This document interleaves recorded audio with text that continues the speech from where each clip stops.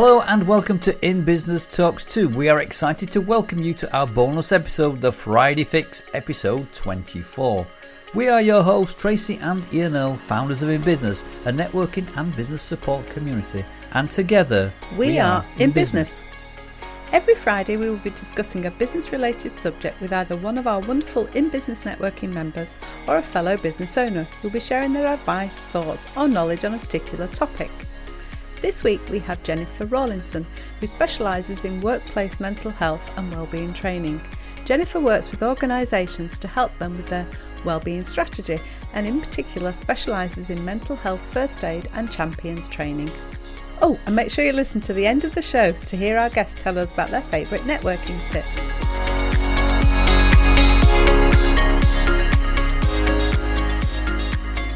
So welcome to our Friday Fix. Today we've got Jennifer Rawlinson with us today of Flourish in Mind. Welcome. Thank you. Welcome, Jennifer. Good to have you with us today. Thank you for coming along. Oh dear. Sorry. Go on, so shall we start, Jennifer, by asking you, basically tell us a little bit about what you do? Absolutely, yeah. So my company, Flourish in Mind, we specialise in workplace mental health and wellbeing training. So a lot of the time we're working with organisations. In particular, my area of specialism is mental health first aid. But I do lots of other mental health, wellbeing, stress management, anything to keep us healthy mentally, really. And it's the area of training that I really specialise in.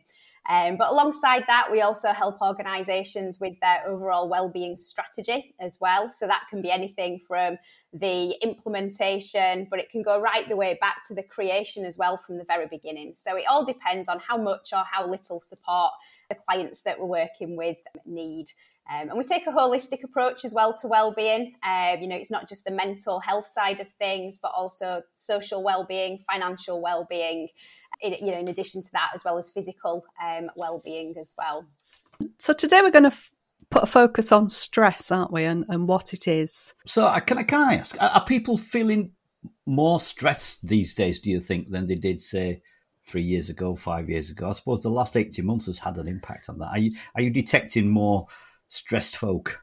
Yes, but I would say it's in different forms, and I think detecting it more, and I guess when we look at sort of the last 18 months, 2 years, the pandemic that we've been living through, I think what's been really good as a result of that, and it's not often you hear people talk about the good of the pandemic, but I think what it has done, it's allowed people to see that actually our mental health, it can be impacted. None of us are invincible.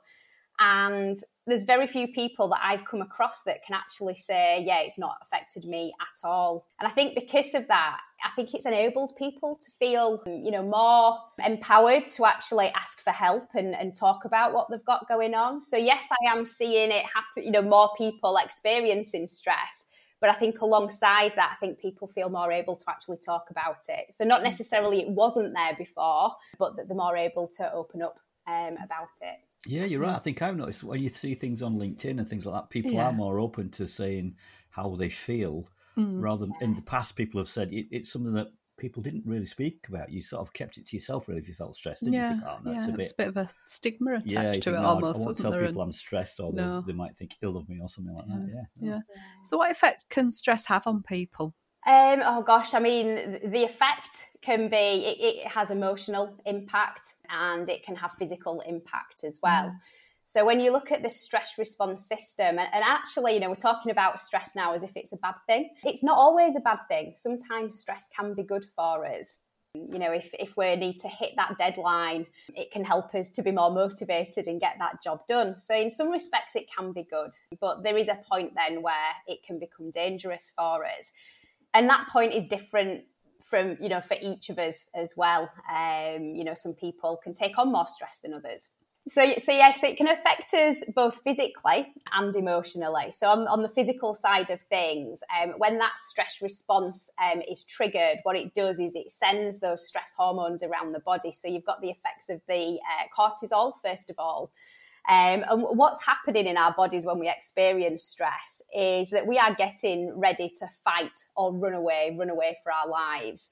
So it's our bodies getting ready for action. And, historically, when there were real dangers that we had to run away from or fight and escape from, that was really, really helpful, because what the release of the cortisol does is it makes the blood vessels smaller, and it diverts the energy to the big muscle groups. So it makes us more effective in either running away or fighting. And what it also does is it suppresses our digestive system as well. And what you've also got on top of that is the effects of the adrenaline, again, getting us ready in that kind of fight response. But what the adrenaline does is it increases our heart rate as well.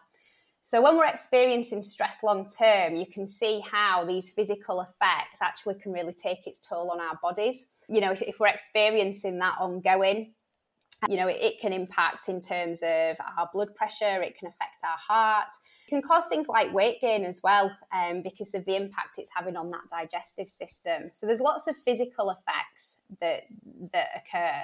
But also as well, emotionally, because actually stress, again, left unchecked, can actually lead to the onset of the development of mental health conditions such as anxiety or depression as well. So emotionally, it can have, real impact in terms of our well-being. Yeah, yeah. What have you seen sort of more recently?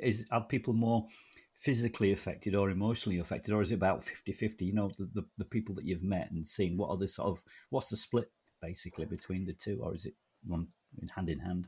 Yeah, it's hand in hand in a way. I'd say it's both, because what you've got the sort of emotional response to how we're experiencing that danger and things like uncertainty. So the pandemic has brought so much uncertainty, and we had so-called Freedom Day earlier this week. Yeah. But again, that's still not giving us that certainty that everything's okay. You go into some places, you've got to wear a mask. In other places, you don't need to. Other places have gone back to operating as usual. So you've got that uncertainty around what you're meant to do and when. But also as well, you've got individuals who've got their own fears and worries about this too. So it's that thought process that we have around the situation that then triggers that response. So you get the physical effects of it as well. So, definitely the two are going hand in hand. Is it more prevalent in males than females, or is it again about 50-50? Does it not matter? Are females able to adapt better than males, or whatever? Is that the case, or am I talking rubbish now, Jennifer? Tell me if I'm talking rubbish. I probably think everybody's different, but I don't know what do you think, Jennifer? Yeah, so you're not talking rubbish at all, and there are lots of studies that do look at the difference between males and females, but what you rely on is people reporting that information. Yeah, of course. So, when you look at mental health conditions in general, things like anxiety and depression looks like it's more common in females. But actually, you've got that question, but is a female more likely to disclose that and seek help for it and get that diagnosis? Yeah, of course. Yeah, probably.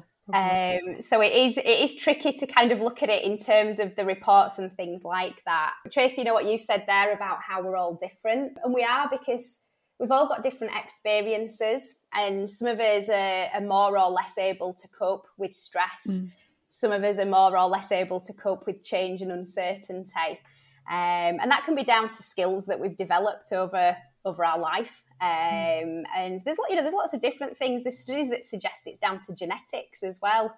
Yeah, so there's a lot of, different research out there. But what you've also got on the other side of it, stress is building up. Those people that are working to relieve that stress and they're putting that conscious effort into relieving that stress on an ongoing basis, again, they're less likely to experience those higher levels and negative effects of stress because they are working on that all the time. And others, sorry, Tracy, I'm asking all the questions. Go on, Karen. No, it's okay. Are there any other signs that you spot? Is it to spot in people, friends, family, whatever, if they are becoming stressed? Or is it difficult because people can hide it? Are there sort of like telltale signs? Yes, there can be. And again, it might be useful to reflect on yourself as well and the things that you do when you are stressed. And we've all got what we call a stress signature. So this is the thing that we do when we're kind of reaching that point where things are getting too much. But as you say, it's very different from person to person. Now, some of the things will be really obvious. So it could be that person, it becomes very snappy. So it could be the response, to little things, and you might think, gosh, they've flipped the lid over that tiny thing. And that's me. Oh my God, you're always stressed. We need help. You need help. Or do I create the stress? Well, I didn't like to say, but So that could be one example, which is quite an obvious example. You can see that. But other things as well, it can be often when people are stressed, they hold that tension in the bodies. So sort of unexplained aches and pains, often in the neck and shoulders and things like that. So thinking, where did that come from? One of my telltale signs, which I've now realised what it is, and I used to experience it a lot years ago before I did the work that I do now, and that's an achy jaw. And it's because I'm clenching my teeth in my sleep. And I'd often wake up and think, what's that about? And then by the end of the day, it kind of disappears. It fades. Yeah. And then you kind of forget about it. But I've now realised, again, it's that tension. So things like achy jaw. And also as well, it can start to affect your digestive system. So actually people complaining of, stomach upsets and things like that, they could actually be other signs that person is under stress. As well. Right. Yeah. So is it leading to burnout in some people, would you say? Are there, people completely having a meltdown and, it's all too much? Absolutely, it is. And I think, we're hearing the phrase burnout more and more. And, burnout isn't like a medical condition. It's not a diagnosis, but it is a phrase that we're hearing an awful lot. And what burnout relates to, it's when stress has got too much and we're experiencing that on a prolonged, we're experiencing it ongoing. And burnout is basically when that person is experiencing emotional and physical exhaustion. So it's not just the stress, but then it impacts all different areas of the life as well. And I think, when you asked, are times changing and are we experiencing more stress? When you look at the pandemic, you can see how that is contributing to burnout because there's no escape of it. Every time you put on the news, you're exposed to it. Every time you go on social media, you're exposed to it. So it's really difficult to step away from that. Yeah, true. True. Yeah. And can you suggest anything to help reduce that or stop the burnout happening? Maybe, if you can control the symptoms before you get to that stage. Yeah, definitely. And there's a few ways. And I think a good thing to do is kind of look back at that fight, flight or freeze response, that stress response, and look at what's happening there. Because stress happens when we perceive a situation in a way where we believe that we are in danger. So it doesn't matter what the situation is, that's irrelevant. If we see that that's a fearful thing, then that stress response is going to trigger. So it's about looking at our perception of the situation, but also as well our ability to cope in that situation. And again, it doesn't matter whether we actually have the skills or not, it's whether we perceive we've got the skills or not to deal with it. So when the size of that situation seems really big and our ability to cope feels really small, that's when stress can occur. So different things that you can look at. One of them could be reducing our exposure to some of the stresses that we experience day to day. But that's not always possible because things like ill health and money and finances, we can't just simply remove those. No. And you can't get away from me, can you? Unfortunately, no. I don't mean that. But little, simple things like taking a break from the media. Just not watching the news for a week or not going on social media. And I know lots of people that have done that and it's been really beneficial for them. Other things as well that we can do is work to manage our thoughts around stress, because if it's about our perception of a situation, our perception of our ability to cope, actually, if we can change that perception, which is within all of us to do that, again, that stress response is less likely to trigger. Now, we may be able to do that with self-help books and self-management and looking at things on the internet for free. But equally, there's loads of professionals out there that, absolutely excel in this specifically. So things like CBT, cognitive behavioural therapy, NLP, neuro-linguistic programming, hypnotherapy, mindfulness. They're all really great ways in helping us to manage our thoughts. So that could be another way as well of managing those stress. So if people come to you, then what sort of process do you take them through? Do you have a set process that you take, or is it just a general chat to find out what's stressing them? What do you have a way of, I don't know, delving into the stress, if you like? What is it that you do? What is the process? If I send Tracy to you now stressed, what's the process? What do you do? Do you sit down somewhere or have a chat? And how do you handle that? Yeah, so a lot of the work that I do is with companies as well. So it's not just one person, you've got multiple people. Right. And as you can appreciate, there's going to be lots of different things that are causing stress for those individuals. So what I would do, and it's about understanding that culture, but even for an individual, understanding what they've got going on in their lives right now. And it's all about taking that step back and really understanding it from that person's perspective, because I might not think something's stressful and think, well, you don't have to worry about that, just forget about it. But it's irrelevant, because if that person's finding it stressful, then you've got to understand that. Yeah. So it's about validating, what it is. So that'd be the first step, really. And then finding out about the different things that people do, because, I mentioned their mindfulness. But if I went into an organisation, I'm trying to think of an example now, but, there's like certain cultures. A lot of fellas or something, they might not sort of appreciate mindfulness, might they?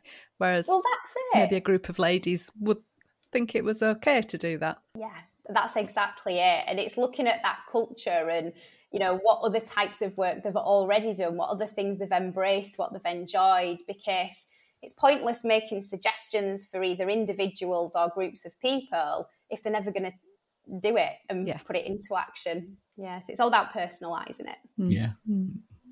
Interesting. Very good. Interesting stuff, isn't it? Yeah. And of course, I'm sure there are lots of people out there who are feeling stressed at the moment and things, or whatever. There's so much to be stressed about, isn't there? Well, there can be. And I think, do you find it's more younger people who are getting stressed, or, because when you get to our age, sometimes you just think, oh, I can't be bothered. It's, I'm not worrying about that. Yeah.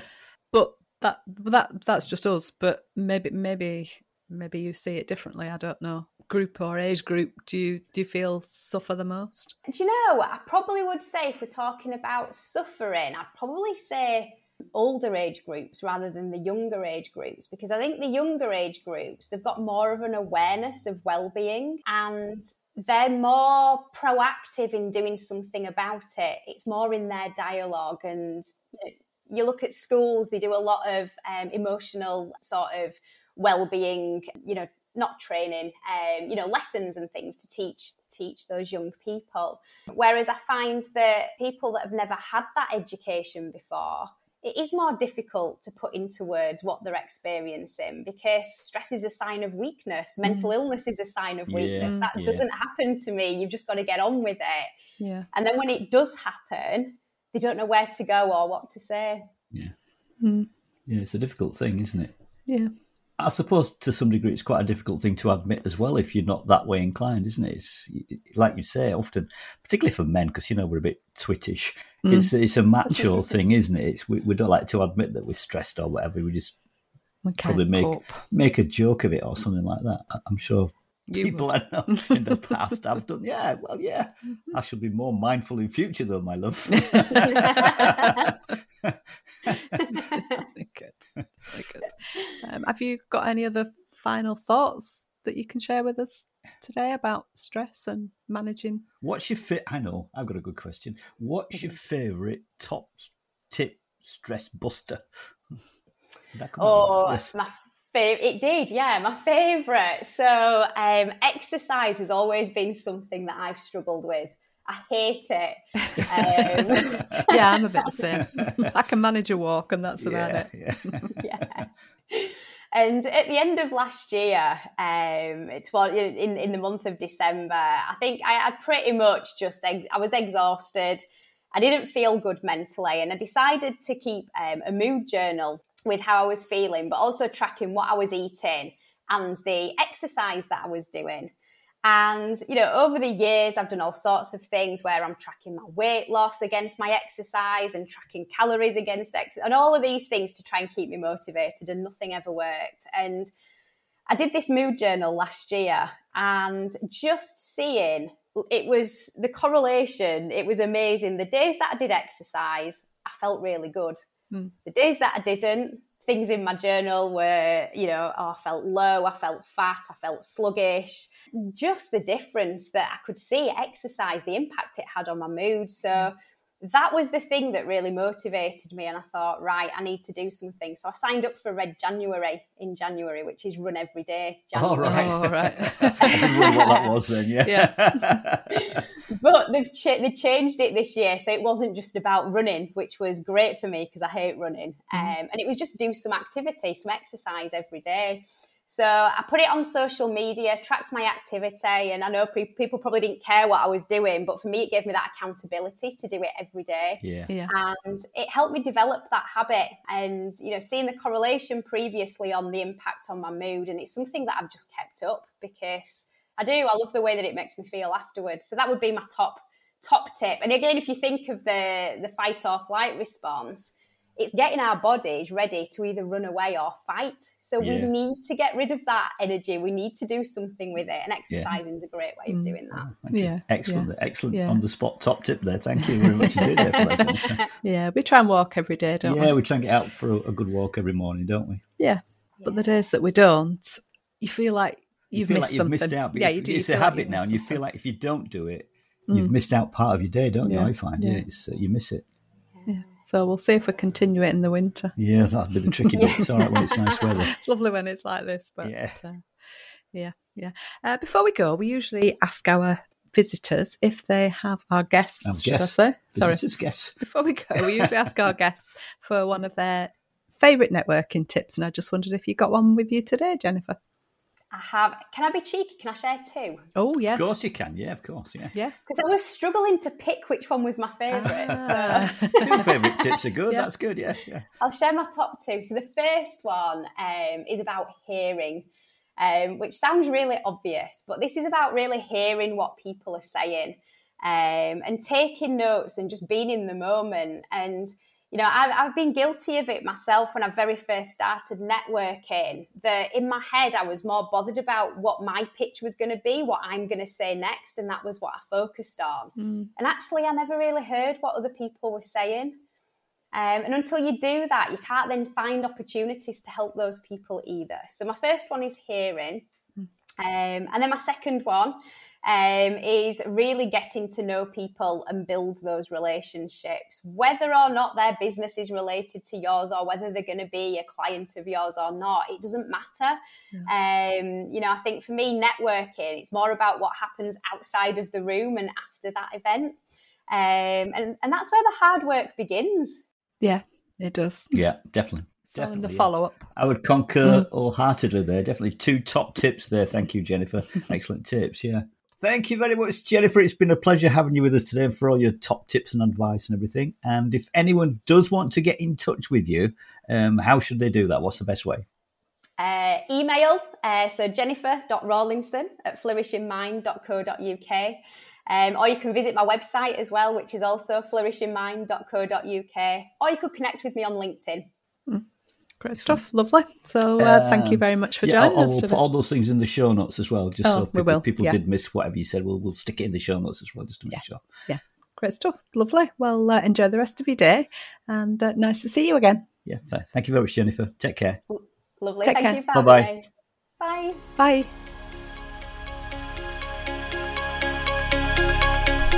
So we're almost at the end of this week's show, but before we go, we'd like to invite you to one of our in-business online networking meetings. The link to book your place will be in the show notes. And of course, we've also got a book out there, How to Improve Your Business Networking Skills, 52 Tips. So again, if you're interested in purchasing a copy, the details are in the show notes. Thank you so much for joining us this week on In Business Talks 2 Friday Fix. We hope you've enjoyed it, and if you have, all that we ask is that you tell a friend about the show. We'd really appreciate it. Until next time, this is Ian and Tracy, and together we are In Business. Goodbye. Goodbye.